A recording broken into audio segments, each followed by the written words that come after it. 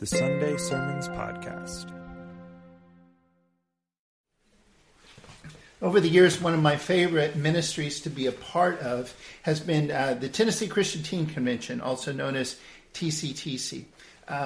Excuse me. These days, Billy, Noah, Aubrey, a whole bunch of other people play larger roles than I do, but I still get to help out. And one of my favorite things, this sounds weird, but I love that there's a bunch of us that end up at TCTC with these all-access passes.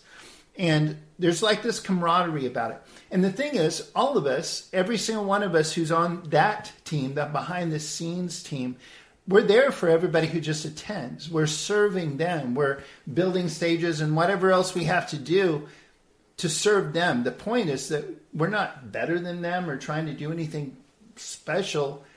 Excuse me. But at the same time, when we all finally get to TCTC and it starts happening, and there's like this camaraderie. There's like, hey, we've done something together. This is a team. And there's a real sense of that. And those little badges represent that. Well, in a weird way, the word elelon in Greek is that kind of a symbol to me. And I hope that it's starting to become clearer and become more of a symbol like that to you. Because it implies a sense of belonging and identity. We are God's people. We are the ones who treat each other in specific ways. We do certain things. We don't do certain things to each other. And it's not that we don't care about the rest of the world. We do. That's one of the things we do together. And that's the main reason that we have to get all the things God says we do for each other and with each other right. So far in the last couple of weeks, we've looked at a lot of things that have to do with speaking more than anything else. We speak the truth in love. We pray for one another. We harmonize with each other. And we build one another up. We intentionally speak specific truths and help train each other and help each other get better. We encourage each other when things are down. Always speaking the truth. Always speaking the truth in love. And the point, again, is that we are trying to motivate one another. It's not just that we're trying to feel good or have this sense of camaraderie, but we find that camaraderie in our joint service, in our joint passion to reach the rest of the world, to invite the rest of the world into this community that we are experiencing. And Paul's talking about all of this in Ephesians 4 when he writes, as a prisoner for the Lord then, I urge you to live a life worthy of the calling that you have received. Be completely humble and gentle.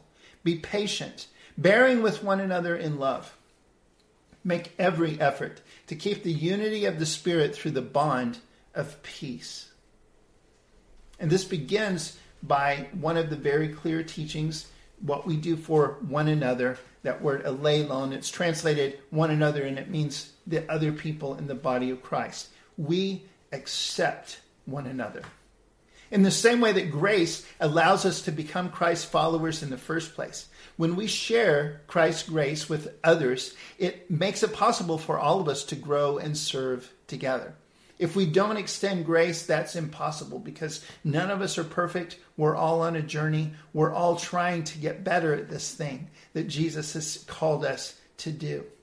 But when we offer grace, we're acknowledging not that it doesn't matter what's right or wrong. It absolutely does. What we're acknowledging is what Paul continues to say in this same passage. He says there is one body, one Spirit, just as you were called to one hope when you were called. One Lord, one faith, one baptism, one God and Father of all, who is over all and through all and in all. When we extend grace to one another, we're acknowledging that we are all under the authority of God. He is over all.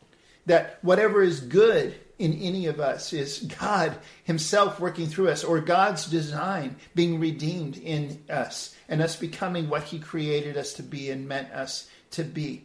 And that whatever unity we can't find among each other, we can find that the Holy Spirit of God himself is in each one of us. God is over all and through all and in all. This has always been a struggle because God's church, by his design are made up of human beings, and human beings are not gods. And even in the story of Acts, which I love, if you've never read the entire book of Acts, you should just sit down. It's a rollicking, good story, period, full of smaller, great stories. But it's also true. It's one of the most historically backed up and precise books in the New Testament. There's so much goodness in there. But in Acts chapter 15, there's this thing that happens where Peter had already been... that's a whole nother story of itself. But Peter had finally been messed with enough by God and his Holy Spirit that he got it, that the Gentiles were being invited into God's kingdom just as much as the Jews were. And then there's this whole other situation where they've been sending out mission trips, that Paul and Barnabas and a few others have been going out. They've started all these new churches, and now there's these Gentile believers, and the Jewish Christians are really upset because the new Gentile believers are not even interested in following Jewish customs. And they're like, how can you follow Messiah and not also follow all the Jewish traditions? So they have this big thing. They're trying to work it out. And they get Peter, they get Paul, Barnabas, they've got James. They've got a whole bunch of people together in this chapter. And finally, Peter speaks up, and he talks about his experience with the Gentiles and how he saw God moving among them. In Acts 15, verses 8 and 9, he says, God, who knows the heart, showed that he accepted them by giving the Holy Spirit to them just as he did us. He did not discriminate between us and them, for he purified their hearts by faith.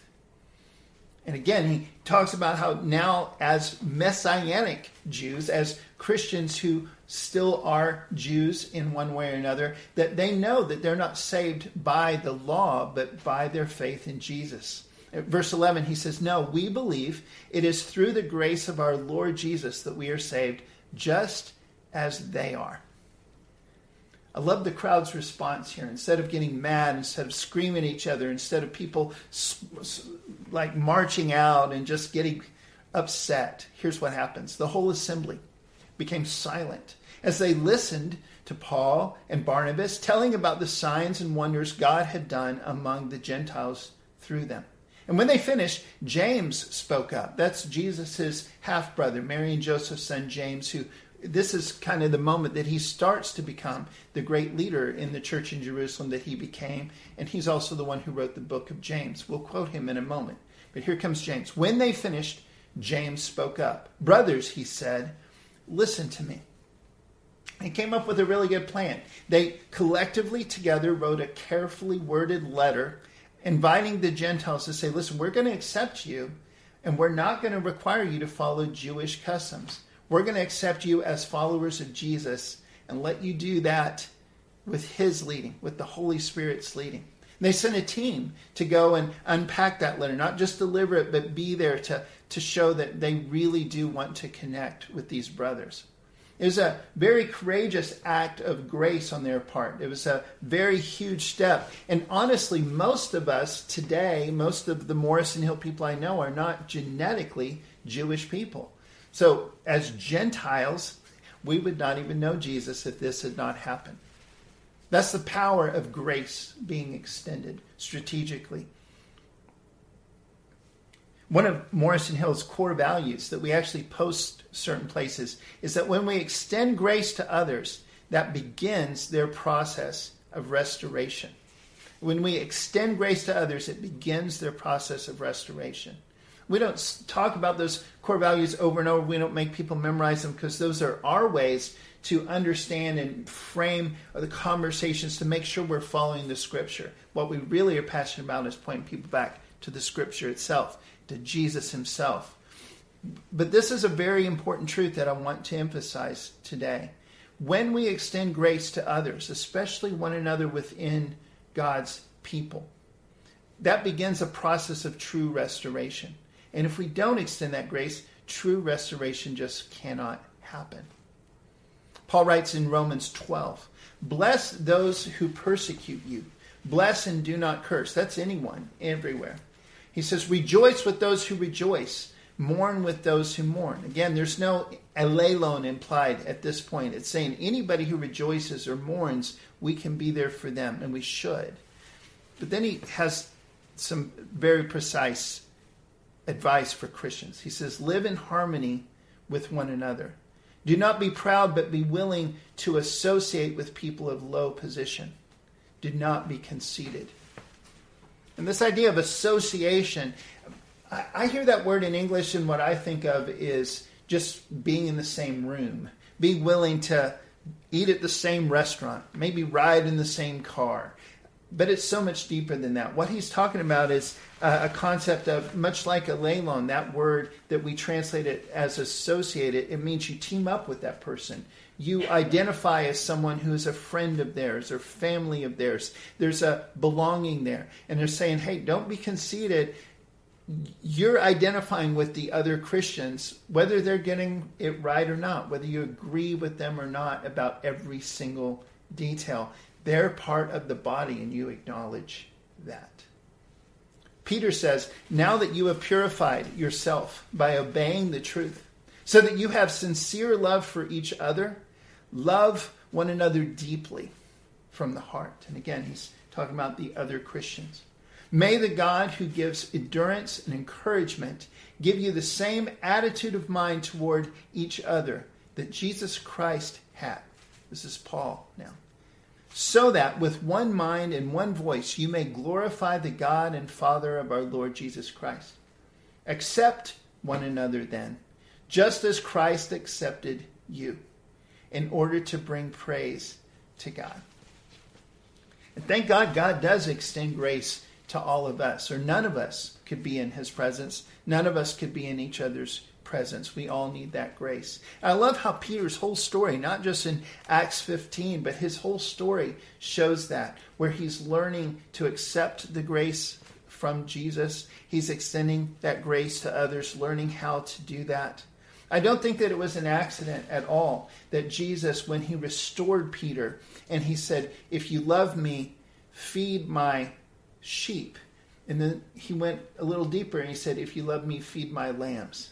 I think he was trying to tell Peter a little bit, a hint of what was about to come, that he's going to have to not only shepherd the people who have already been following the Good Shepherd for a little while, but he's going to have to shepherd the brand new baby Christians as well, the brand new followers. And that takes extra grace. Peter was also the one, if you remember, who made the great confession. He was the first person to say out loud that he believed that Jesus was the Messiah, the Son of the living God. And that leads us to the next super important thing that we do this morning. We don't just do it this morning, that we're talking about doing this morning. We confess to one another. We confess to one another. When we confess, that means that we say out loud something that is true. So sometimes that is confessing something true, like I believe that Jesus is the Christ, the Son of the living God. And there's power in that. There's power in that. Just like there's danger in saying that we believe something that isn't true. But when we actually say something that's true and we embrace it, we confess it, we proclaim it, we sing it, we pray it, we post it, whatever it is, there's power. It's transformative. But at the same time, confession also means lovingly, honestly, speaking the truth when we fail, asking for forgiveness, confessing that what we have done is wrong, it's sin, and we need forgiveness from God and also from one another, from eleilon. Paul writes to Timothy, fight the good fight of faith, take hold of the eternal life to which you were called when you made your good confession in the presence of many witnesses. Later he writes to him, nevertheless, God's solid foundation stands firm, sealed with this inscription, the Lord knows those who are his. And everyone who confesses the name of the Lord must turn away from wickedness. Again, when we confess something that's true, it's a proclamation. It's a line in the sand. It's putting a chip on your shoulder or whatever you might want to say. It's saying, this is me. This is who I am. This is what I do. And as God's people together, this is who we are. This is what it is. We confess the name of Jesus, therefore we turn away from what Jesus calls wickedness. And John writes, if we confess our sins, he is faithful and just and will forgive us our sins and purify us from all unrighteousness. James, we mentioned him earlier, there he writes, therefore confess your sins to each other and pray for each other so that you may be healed. The prayer of a righteous person is powerful and effective. And that word healed is important there. It can mean, and I believe it does mean, literal physical healing. At least many times it does. But what that word, the core idea of that word, is also deeper than most English words. It really means restored, fixed, put right again, reconciled. It means things go back to how they were. It's tied in with the concept of peace, eirene in Greek, shalom in Hebrew, that idea of being healed. It's like we're, by Jesus' stripes, we're healed. It means it's actually putting things back how they should be again, period. Whatever that means at the time. And sometimes, very, very often, hear me on this, that requires us to confess our sins to one another. Not necessarily a pastor or a priest or someone else that's an official Christian. Most likely, according to the teachings of Jesus himself, I believe it means we confess to the people we have hurt, the people we have sinned against. We acknowledge the sin that we have and we ask for forgiveness. And that begins the process of true restoration. We can actually be healed. Now it comes to the big thing that all of this is part of, all of this is leading up to, all of this is expressed in. And that is that as God's people, we forgive one another. We forgive one another. That's so hard and easily misunderstood. I hope you've heard this before, but no matter, even if you have, I know how hard this is for all of us human beings. I want to make this very clear.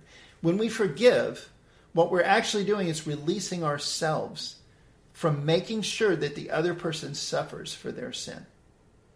Sometimes you can forgive someone and they don't change at all. Sometimes you forgive them, and that's always the dream, by the way. You forgive them and that starts restoration. But our job as Christians is we forgive one another regardless of how they respond. We forgive the person who sinned against us regardless of how they respond.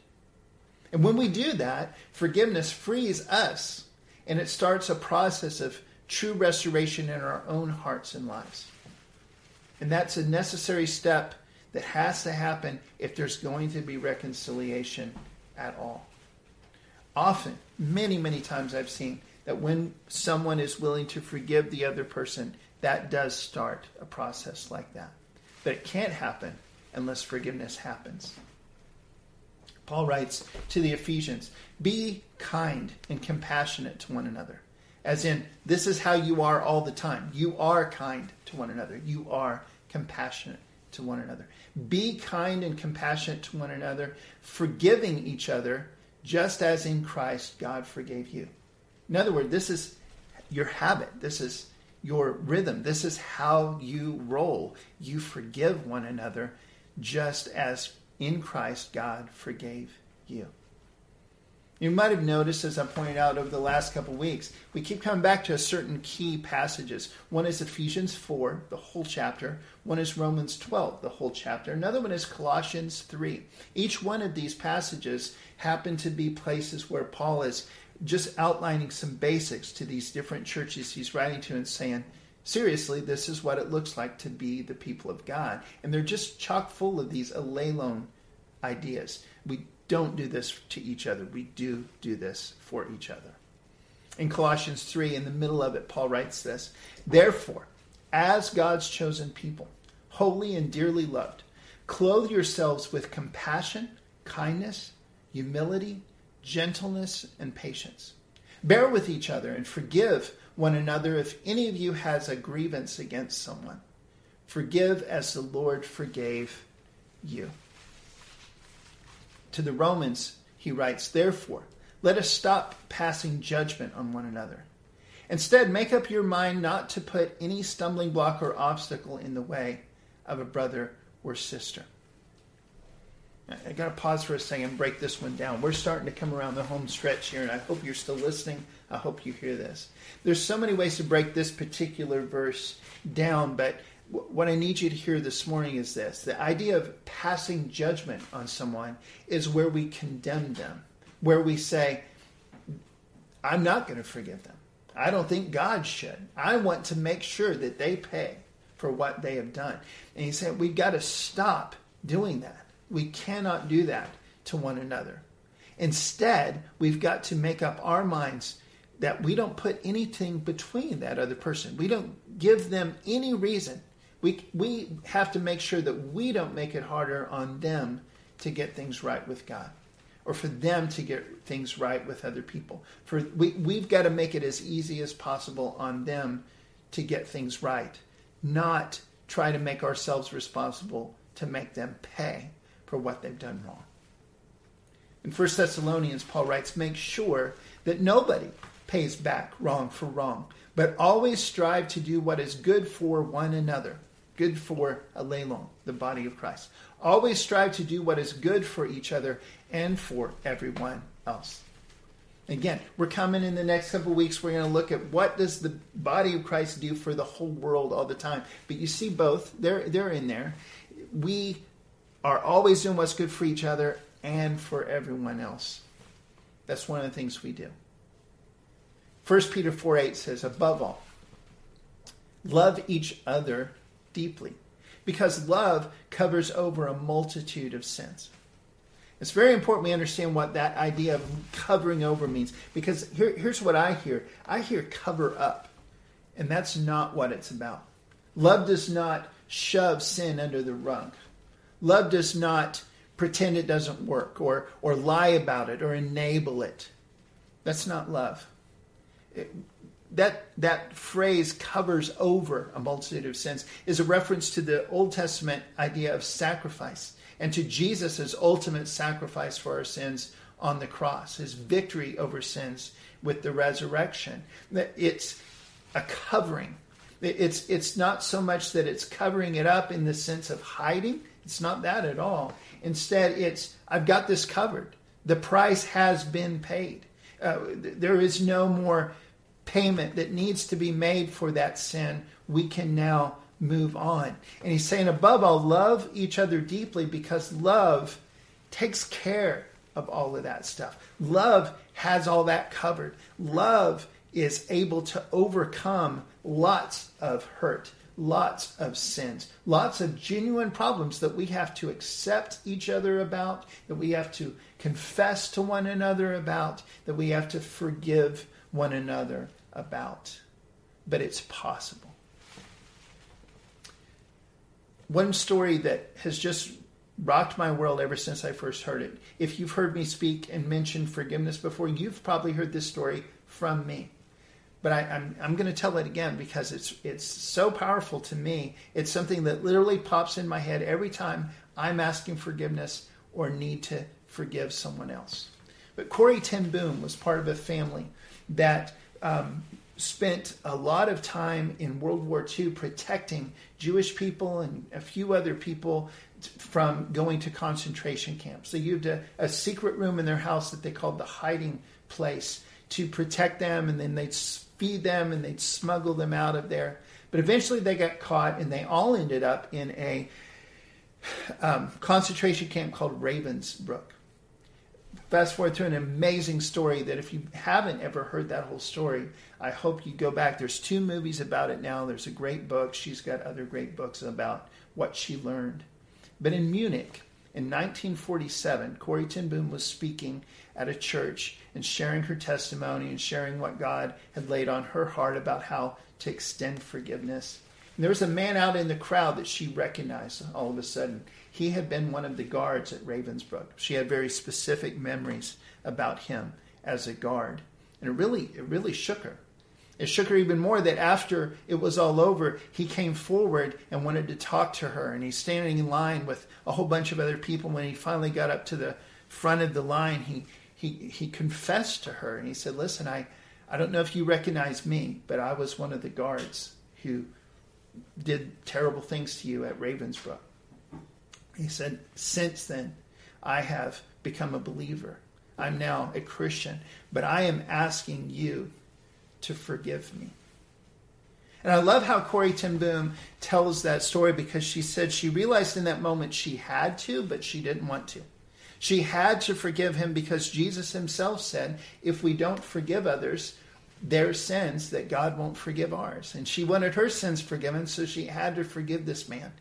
But at the same time, she realized she absolutely could not do that on her own. And she prayed this very simple prayer. Jesus, help me. I can lift my hand. The guy was holding his hand out in front of her, and all this is going on in her heart. He's putting his hand out, asking her, would you forgive me? She says, Jesus, help me. I can lift my hand. I can do that much. You supply the feeling. And she said that even in that moment, she felt an actual feeling of warmth go down her arm as she extended it. And she felt even more importantly in her heart, in her soul, she realized God was empowering her. The Spirit inside her was allowing her to do something she could not do on her own. And by the time she grasped this man's hand with both hands and shook it and looked him in the eye, she was able to honestly say, I forgive you, brother. I forgive you from the heart. That's what it looks like.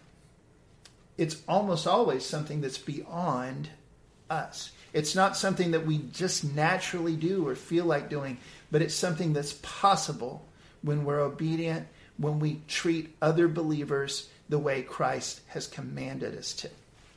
We choose to accept one another. And again, accepting does not mean that you just pretend that what they're doing is wrong, that you cover it up somehow. That's not it at all. Remember in Hebrews 6, it says that it's impossible for God to lie.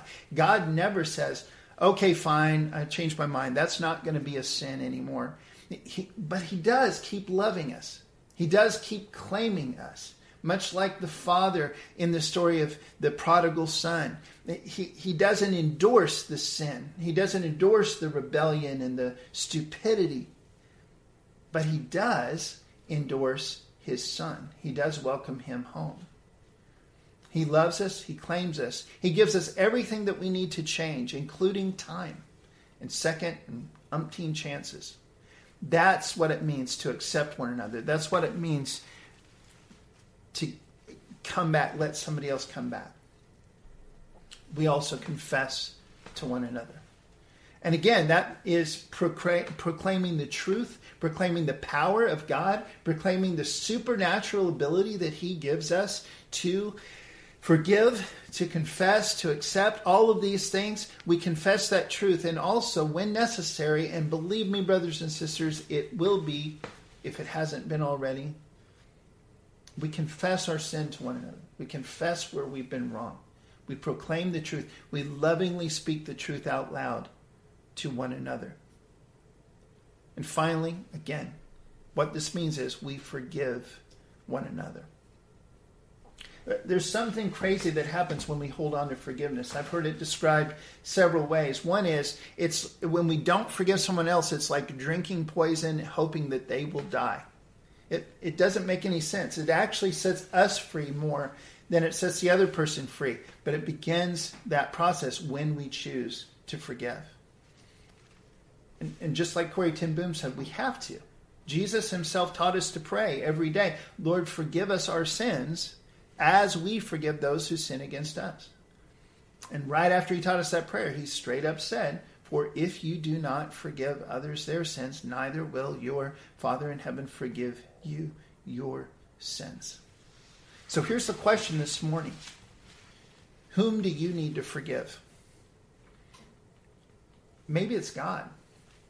Maybe there's something going on in your life right this minute that you don't want to accept that God allows. You don't want to accept that God is not answering that prayer or whatever it is. Maybe there's truly anger against you. You don't want God to have everything in you because you're upset about that.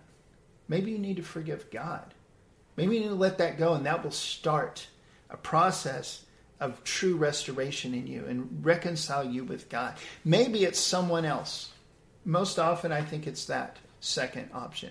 Maybe there's a very specific person that while I've been sharing these truths with you this morning, while I've been confessing this truth to you this morning, somebody specific is popping in your head and you're going, oh yeah, but I'm going to make them pay though.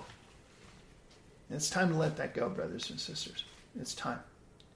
We've got to be able to forgive other people.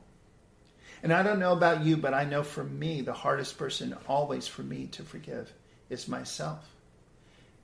And I encourage you, I'm accepting this truth myself. I'm confessing it out loud, lovingly.